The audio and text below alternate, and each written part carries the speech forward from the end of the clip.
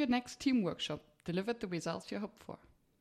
What if everyone believed that the working session was a valuable use of their time and felt inspired to take action? My name is Miriam Happness, and it is my mission to help you to deliver workshops that work. Today with me on the show is Meg Mateer. She is a founder, facilitator, and changemaker, and she used to have a life as a corporate strategy consultant. Today we're going to talk about conflict and how to make conflict your ally. Hi, Meg.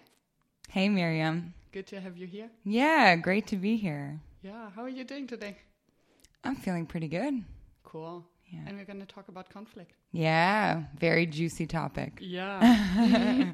And I just introduced you as a facilitator and changemaker. And you founded Empatico. Yes. Which is maybe a movement more than an organization or a business, where you try to facilitate or drive cultural change in organizations. So how did you go from corporate strategy consultant to change maker? It's a really good question, actually. I started my career in a little bit of a zigzag. Mm-hmm. So my educational background is in psychology, and what has always attracted me is people. Mm-hmm. Thinking about group dynamics, thinking about how to empower people. So I started my career actually in finance and accounting, which to many people I think is the opposite of people stuff. But I was in a consulting role. And so what I saw was I was basically the differentiating factor between failure and success was allowing teams to operate in a really efficient, collaborative manner. And it was really interesting because at the company I was at, it was very structured. Mm-hmm. And in some way, there was not a lot that you could play around with the process. Mm-hmm. But there was always this, X factor in teams that I worked with or led that were really cohesive. Mm-hmm. And then those that, you just were getting through the grind. And this made a huge difference because we were in an industry where we were working, 60 to 80-hour weeks. Mm-hmm. We had no social life outside of work. So if things weren't like interesting or fun or connected, it was a horrible experience. Oh my goodness. How did you find balance? Well, I'm fortunate in that sense to be like this super interested, super curious person that I could use those skills of connecting with people or creating environments for connection in this environment where it wasn't necessarily expected. Mm-hmm. Mm-hmm. And so it became actually a differentiator for myself as well. Mm-hmm. So I became sort of recognized in the firm as someone who was connecting people, as someone who was, a positive contributor, mm-hmm. looking on the bright side, finding solutions to problems rather than just, sticking through the grind. And I think, I wasn't the best. I'll admit that. That's what she says.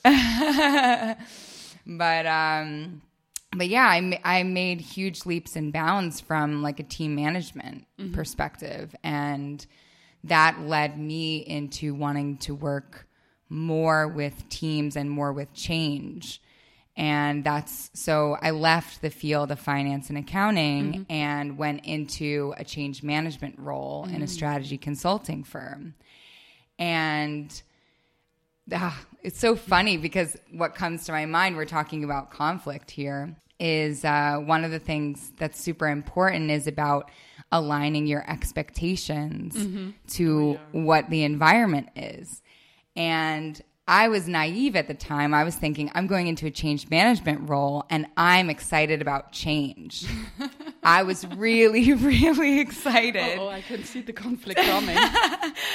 I was really excited to make things happen and do it fast. And I had all of these ideas. And I was so excited to be outside of what was very explicitly a structured process that wasn't going to change at my former job, that I went into this change management role and said, I want to change everything. Let's go, right? Not taking into consideration that it was, at the time it was a 15,000 employee organization with 83 offices in 46 countries. And we needed to, every change that we were going to make organizationally had to have the buy-in and the trickle down of all of these different players that each had their own perspective. And so that was, I think, one of the biggest insights for me when I went into that job, actually both about myself and about the environment. This notion that I really valued at that time in my career, being able to make a contribution and to play around with things. And that environment wasn't conducive to that. And so, yeah, when we talk about conflict, I think conflict is actually incredible. Despite the fact, that it's also quite scary. It is. But to me, conflict is a catalyst for personal insights, organizational change, and actually team connection. Which sounds counterintuitive in the first place. And I hope to hear more about that. Yeah. So when you say conflict can create can create connection. Yeah. What do you mean by that? So when we think about safe space, what comes to my mind is that what is in the room is welcome. And when there's a feeling that something is in the room and it's not welcome, it's not a safe space. And I think this is why it's so important to almost tee up your team environments to say, this is a space where conflict is welcome. And not just, I think there's in addition to saying that it's welcome, to bring tools so that people feel like they have what they need in order to resolve that conflict. And how to deal with the conflict in the first place. Yeah. So would you define some ground rules on how to bring it to the table? Maybe the first question would be, what are the elements that trigger conflict? Yeah, that's a really good question. To me, and this is where the insight comes in as well. Like, conflict is a difference of, at first, assumptions. It can be a communication difference, but often conflicts are a difference of values or needs. And this is where the power of conflict as a reflective tool, even when let me step back. So we think about conflict and we think about resolving conflict. So let's get all of the uncomfortable feelings out of the room. Let's just deal with this so that we can go back to feeling good and happy and whatever, right? There's a step that comes before that feeling. And often this feeling of let's just resolve the conflict to get the bad feelings out is in a way still denying conflict. So would this mean that we tend to avoid the conflict, and then when it arises, we deny it? Yeah, deny it, or find ways to say that we've resolved the conflict, but it's actually just that we're uncomfortable with what's going on. And so the energy stays, right? And I think this is why it's also super important to actually, people talk about, okay, don't bring emotions into the workplace, or don't bring emotions into anything that's not like a romantic relationship or something like that. But emotions is where the energy lies. And if we deny our emotions, they are still in there. Yep. Sorry, guys, we can't. So in that sense, if we deny our emotions, they stay in our body as energy. And we can't get past that. If we give space for our emotions in a conflict situation, we can allow that to sort of dissipate and then go into the problem solving action steps. What do I need from you next step, right? So to take a step back, you mentioned that differences in values and beliefs trigger conflict. Yes. So how would you then approach that? Would you get all the beliefs and values on the table, or would you define some ground rules on how to react whenever you realize that there is potential for conflict coming on?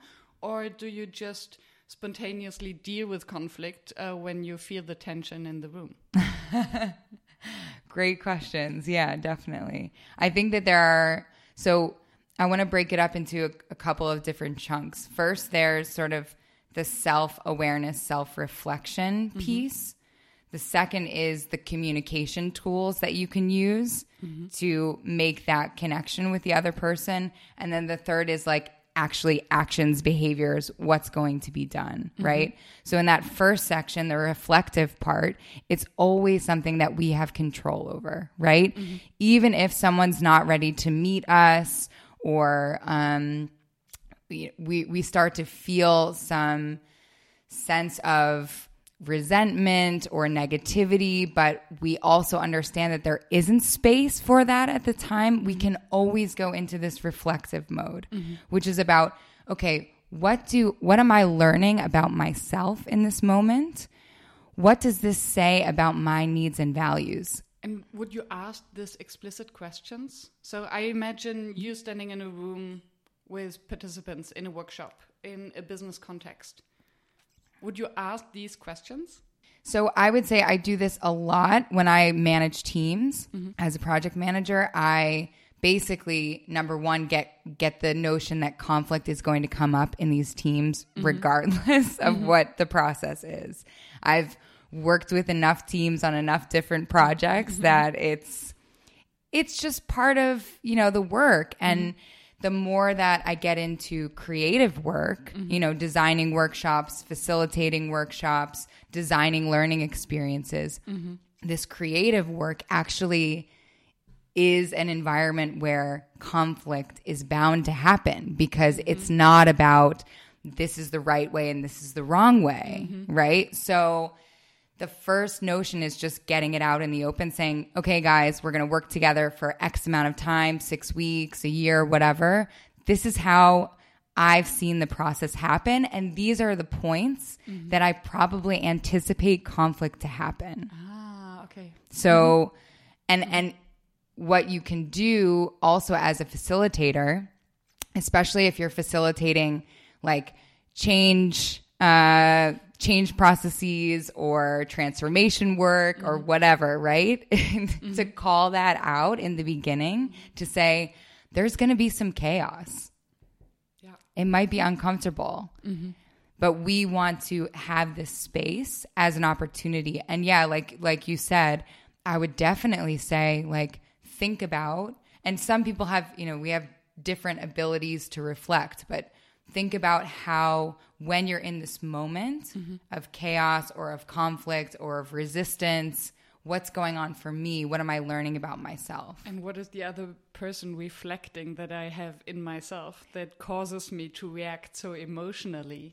Yeah, exactly. Conflict myself. Yeah. And I never thought about it, but when you just mention it, that especially the creative process will lead to conflict by definition, because there's no right or wrong. There's not only one way to go. So I always thought, and I think I'm not alone, I hope so, that when we think of design thinking and all these creative workshops, and especially when I think of your workshops with Empatico, where it's a lot about play, a lot about joy, and the inner child in yourself. This, in first intuition, it contradicts the concept of conflict. But actually, then we get married to our ideas, our creative ideas, that we want to see to happen. And then there are all these other people who have different ideas and who have different beliefs and values. Yes. Well, it's interesting because we built Empatico with this notion of we want to be a catalyst for human connection in the world, in the workplace. We want to empower people to design how they interact with each other. And this is where culture becomes a huge piece. But I also have I'm a very practical person, and I have a lot of aversion to sort of the kumbaya nature of things like saying we're a company built on connection. So of course, the first thing that we wanted to deal with when thinking about building a company on connection was, when do we feel disconnected, and how can we use this? And that's why I think conflict is so paradoxical, because when we avoid conflict, when we sense there's something that you need from me or I need from you, and we're not expressing that, it is the ultimate form of disconnection. Yes, then there's this elephant in the room that everyone tries to ignore and sucks energy. Yeah. And yeah, you can't get past it in some way. Like as an individual, your attention, if your energy is still there, is still going to this person or this idea or this instance where you felt not heard or denied. Yeah. It's because the other thing is our emotions are magnets for attention, right? When we have an emotional experience, we also remember it much more clearly than other experiences. So it's an indicator of, okay, pay attention to this. So it's a real deep-rooted instinct of ours. Yeah. So in case you you get the sense of such an elephant in the room, would you point it out? Would you say that you feel it and ask the participants how they perceive it, or how do you deal with it? Yeah, I think so. I think the friendliest way to do this, knowing that it's an uncomfortable topic, is to bring things up as trends, as general senses. So, for example, this is why it's super important in this process to say something like, okay, we're going to be working in a creative process. When I've run workshops before, sometimes I've noticed that, people go into, for example, a consensus building mode, which is basically nobody is telling their real opinion. Everybody's trying to be nice. Conflict aversion, right? So I would frame it in a sense of not that it's a personal thing about the group, but there is just a general sense of this is what happens and what we can do. Like, what do you guys need in order to find that space? So I think to build on that goes into this second phase, which is the communication tools. So once I feel conflict and I reflect on what's really going on for me, what's triggering me that I need to express, and what are the underlying needs and values, then you can use communication tools in order to make sure that that's clearly spoken or that you are hearing someone clearly, right? So on the giving end, we use a lot of nonviolent communication tools. Are you familiar with that process? I heard about it before, but maybe you want to just give us a brief summary for the audience who might not know? Yeah. Before we continue the show, let me take a brief moment to thank our sponsor, Session Lab. Are you using Excel or Word to prepare and schedule your workshops? Try something that is designed for facilitators. With an easy-to-use drag-and-drop agenda builder, Session Lab allows you to be free and creative in your workshop process design. Session Lab also comes with an immense built-in library of workshop activities and facilitation techniques to help you to find new inspiration for your sessions. Stop messing with spreadsheets and focus on designing engaging workshops. Try it as sessionlab.com. I wouldn't recommend it if I didn't believe in its value myself. So the process of nonviolent communication starts with stating an observation. So this is important that you stick to the facts, right? So in the case, for example, of someone coming in late to work, you say, You came in late to work, right? Everybody knows that one.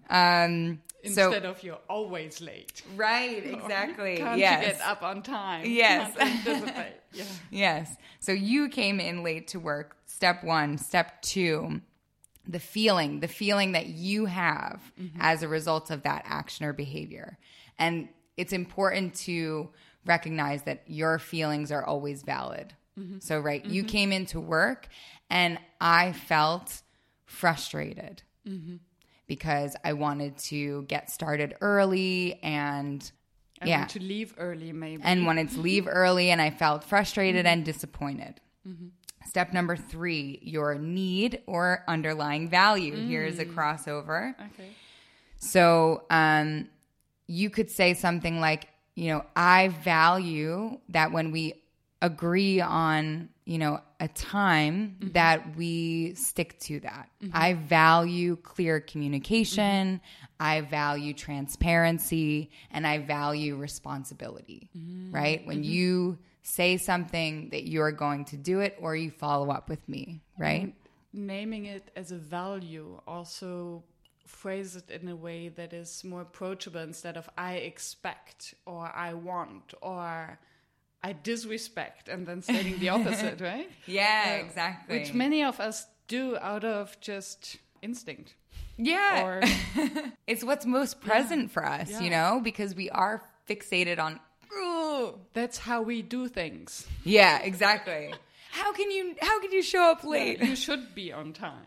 Right. Says who? Yeah. Exactly. Exactly. Yeah.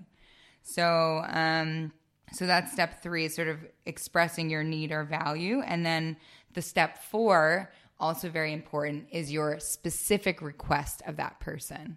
So this is something that's actionable, something that they can do almost immediately, if not maybe tomorrow or the next day. And it's something that creates, something tangible as opposed to leaving things in the air, right? And also helping the other one. So I'm here with you. Yes. And I'm willing to constructively help to change this behavior that contradicts my values. Yeah, exactly. And it's so funny that you mentioned that too, because if you get into more advanced skills in conflict management, you can actually co-create that request. So if we're working together and I say, well, what I would request is that next time you don't show up late. And you say to me, well, there are going to be some times that I'm going to show up late, or I value my family and sometimes that, results in delays. But what I could offer is that when I am late, I will give you a heads up. Yeah. I'll communicate it to you, or maybe we could have a window of time that's, so you can start to get creative. And I think this is also another reason why conflict is so powerful, because conflict is problem solving. Yeah. And when you can meet someone in a loving place, valuing both your feelings and their perspective, then you can be creative together. And then, it can be incredible for the creative process, because you're not always thinking about the default mode. You're thinking about, how can I meet this person where they're at outside of my normal way of operating that still works for me. And it goes into a negotiation direction where you really have to be very clear and specific of your own needs and wants and your restrictions, and then to find a common ground. So if you're forced to reflect on your own wants, this also helps the other person, then something new can emerge out of this negotiation, basically. Yeah, exactly. Yeah. So funnily, when I think of this sort of conversation, for me, it doesn't sound like conflict anymore. So I have the impression that we really need to distinguish. Either it would make sense to have a definition of what is actually conflict. Yeah. And then maybe also distinguish what is a healthy and what is an unhealthy conflict. So what if this conflict derails? Yeah. And how can it derail? Yeah, that's a great question. So to answer your first question about what is conflict, Too many questions.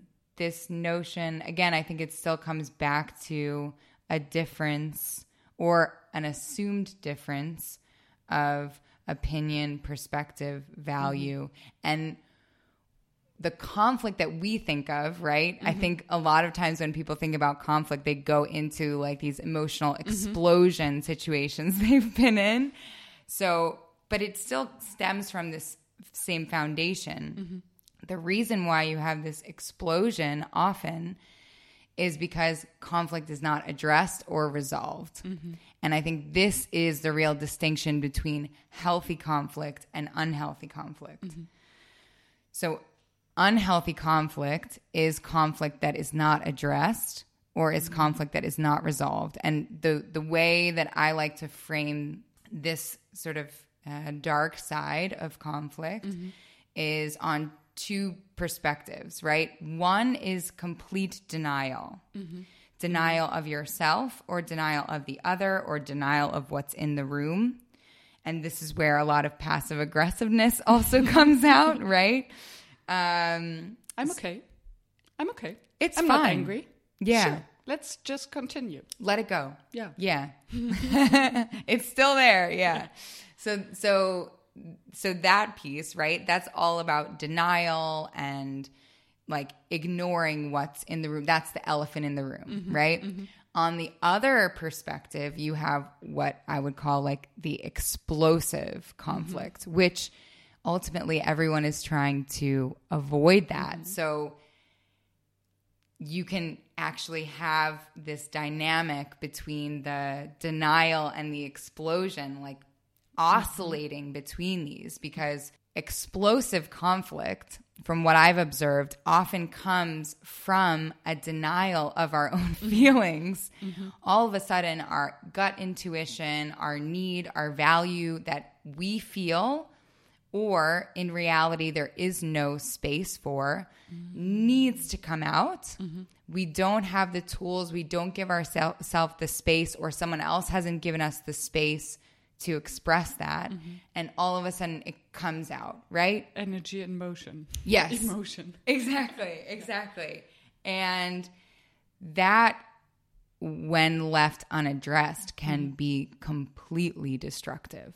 How would you deal with that if it does happen?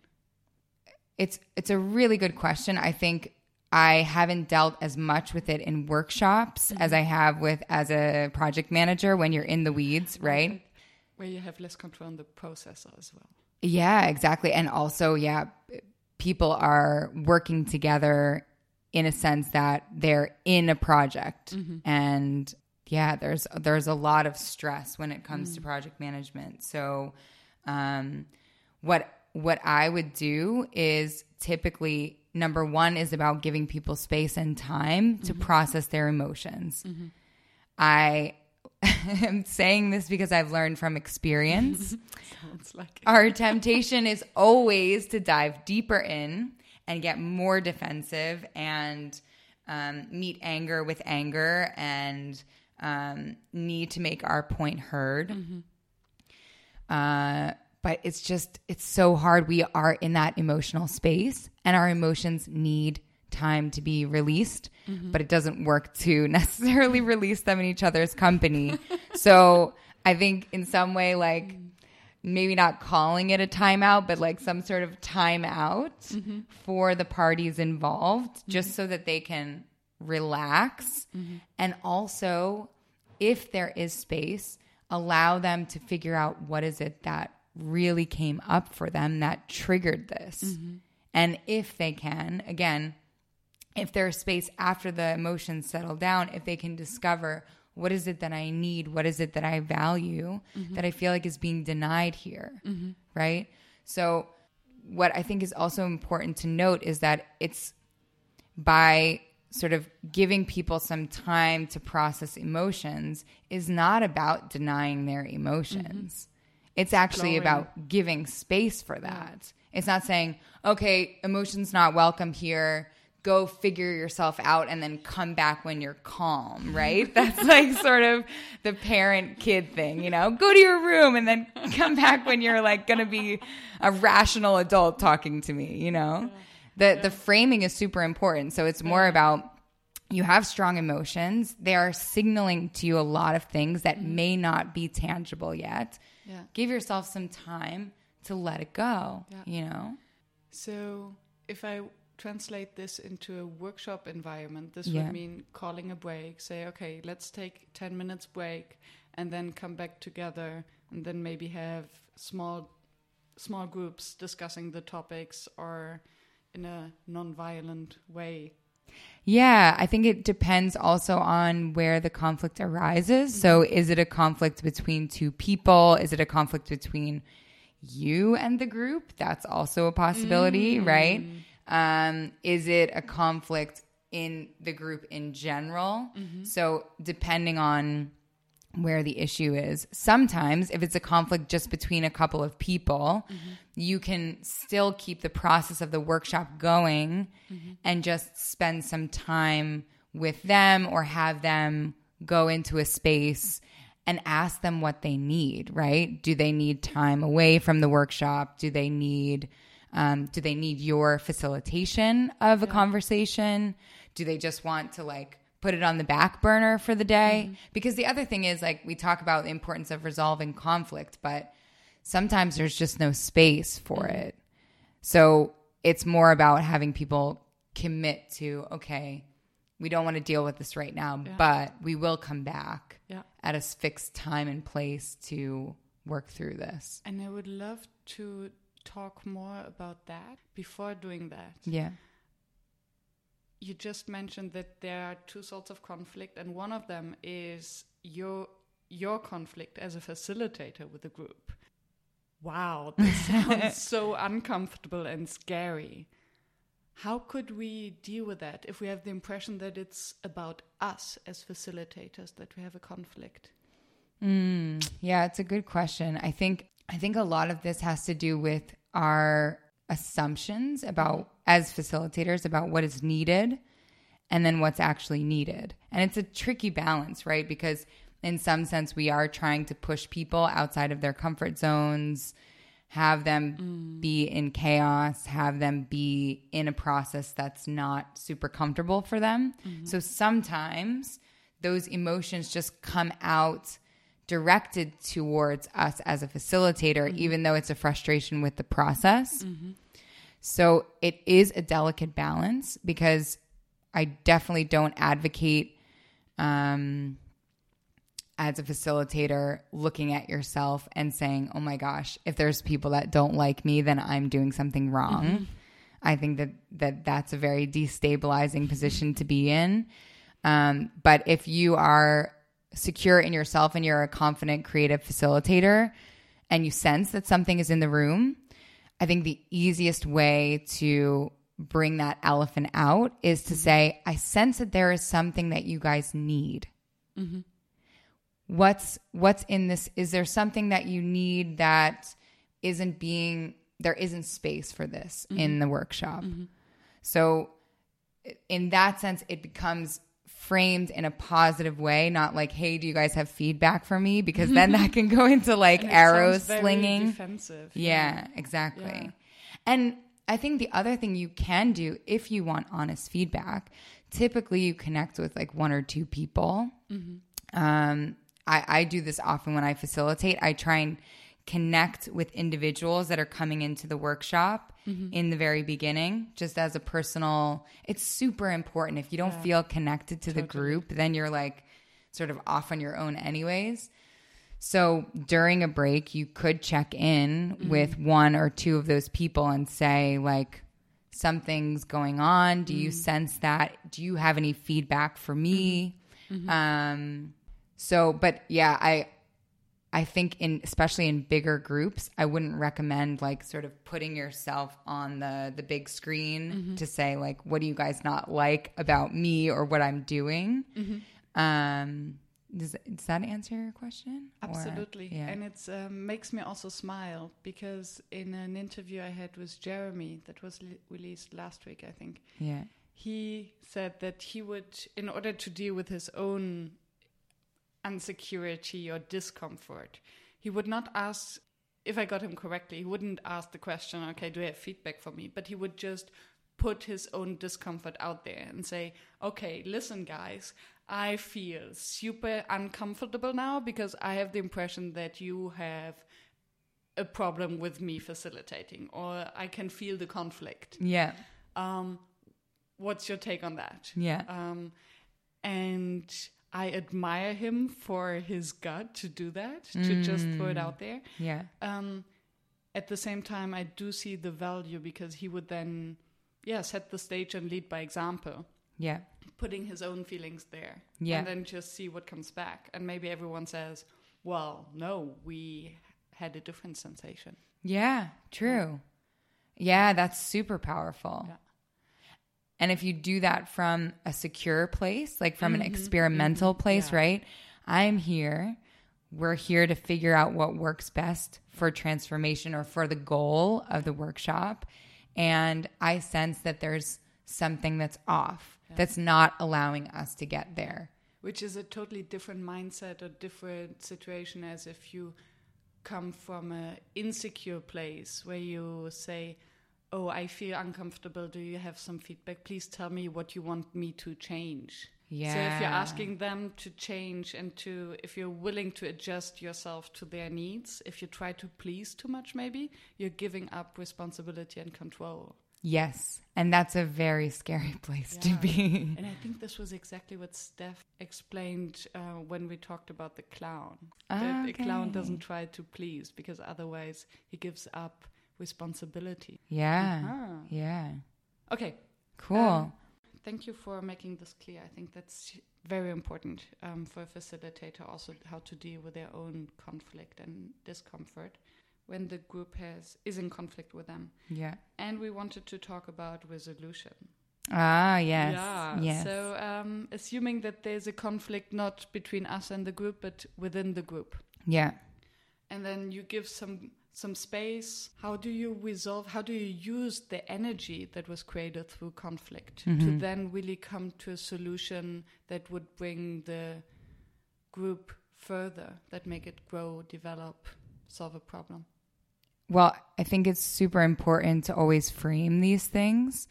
So I would actually, if I sensed something was going on and I wasn't already, bringing up communication styles in the workshop, I would basically create some space to say, okay, there's something in this room. There's an opportunity for insight. There's an opportunity for clarity, and there's an opportunity for creativity. So I would give people the space to explore those. So for insights, give people time to themselves to figure out what's going on, right? Maybe people need 5-10 minutes, walk around, journal, especially if it's something happening within a team or within a bigger group. Second is about clarity, right? So coming back together. Let's say that it's a group. We do a lot of work actually.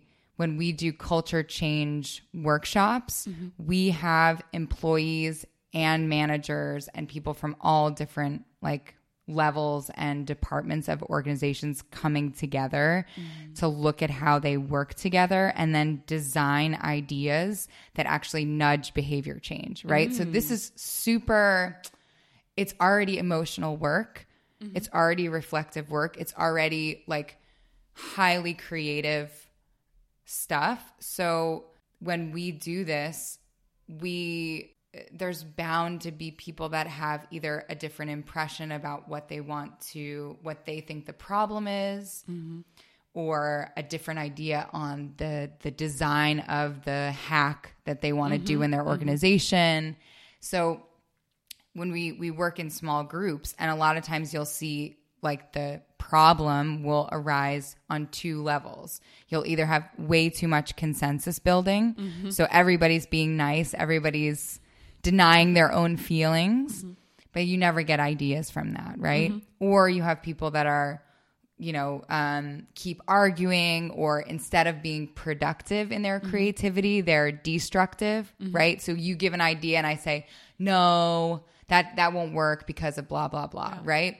Or even throwing too many ideas in there and not listening to each other. And then that's also destructive in a way.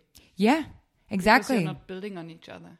Yeah, exactly. I mean, this can even come down to one person in the group is taking all of the space, right? They haven't been explicitly nominated as a leader, but they are speaking the most. They're directing the conversation, directing the process. And then this also leads to resentment, right? People feel like, okay, how can we have our voices be heard without interrupting or saying, you know, please be quiet and let other people be heard.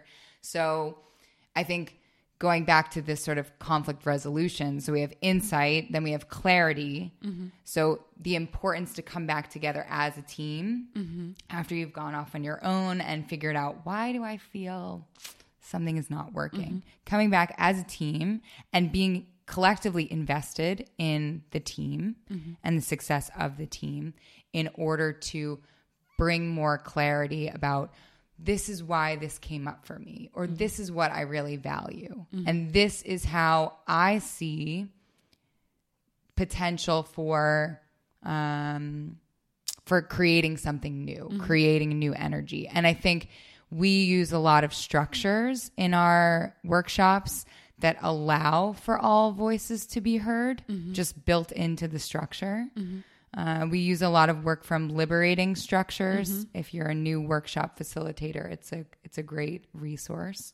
But this, within the exercise itself, it immediately allows for voices to be brought into the space. So you could use something like that. Would you have sorry, I didn't mean to interrupt. But maybe you have one favorite exercise that for you usually works. Recently, I've used the structure called fishbowl. It's really good for big groups, and I think it's one of the more unique exercises. But essentially, you have a small group of chairs in the middle of a room, maybe between 4 and 6. And then you have a larger circle of chairs or people stand around that circle. And I think it's so brilliant because it allows for very intimate discussion that goes on within that smaller circle. And it still involves the participation and presence of the larger circle. So, for example, the way this works is that you have volunteers that go into the inner circle for the first 5, 6, 7 minutes. You always leave an empty chair in that circle.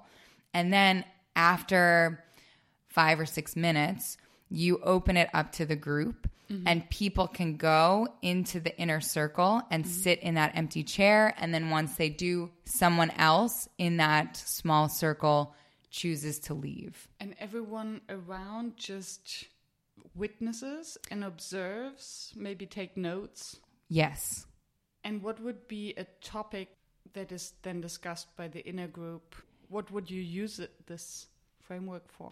It actually, I mean, that's like the brilliant thing about liberating structures, because it's a dialogue framework. So you can use it for a number of different things. Like last week, we used it in order to come to a shared purpose between 25 people of one major statement that these leaders in education wanted to make and wanted to buy into.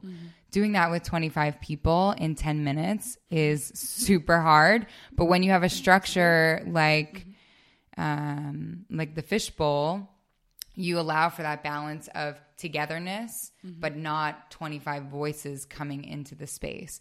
A new person can bring in a new point of view or a new argument, make sure that it's heard by everyone. And then it's also, I can imagine that you save it from derailing because there are all these observers, and it's still kind of a safe environment because of the circle, the inner and the outer circle. That sounds so powerful. Yeah. Thank you for sharing. You're welcome. If you could finish the sentence, workshops fail if... workshops fail if expectations and needs of participants are not aligned with the goal of the workshop. And workshops work if? Workshops work if you create a balance between flexibility and structure. Beautiful. Mm-hmm. Thank you. You're welcome. If one listener fell asleep after minute 1 and just woke up, what do you want this person to hear and remember? Yeah, I think what's super important is that people feel heard. When conflict arises, find an opportunity to give people the space to be heard. Mm-hmm. And regardless of what the outcome is, it is so connecting for someone to bring their own feelings or difficult topic that they want to bring up, and that you just give them the space to be heard, and you just hear them and you say, I hear you. Yeah. And so that, I think that's something super important on the receiving end of conflict, or on even as a facilitator, because you're creating space to bring voices into the room. So if you can find ways for people to really feel heard, this relieves a lot of tension and meets a need, a foundational human need. Without being afraid of conflict, but rather see it as an opportunity. Yeah. Right. Yeah. If someone wants to work with you, pick your brain, know more about you, find you, connect with you, to you, how can they find you? Yeah, they can check out our website. It's www.empatico.org. They can also shoot me an email. I'm meg@empatico.org. Happy to connect through whatever channels make sense. And yeah, I love these types of conversations. And I think empowering people to make collective behavior change in their organizations is what keeps me going. So, and if someone wants to experience the Empatico method and Meg live in a workshop, they can join the Empatico Open, which happens once per month in Amsterdam, right? Yes. So we'll put it in the show notes. Yeah, great. It's the first Thursday of the month, every month. So free event. We care about transforming society as well as organizations. So you can be part of it. Yeah, exactly. Join the movement. Yeah, great. Exactly. Thanks, Meg. Thanks, Miriam. This is great. Thank you for staying tuned and listening to the show. I appreciate your attention, as I know how busy you are. If you enjoyed it, please subscribe and engage by sharing your comments and thoughts, and visit workshops.work to download the one-page summary. I'm looking forward to seeing you back at the next episode, and I wish you a fruitful day.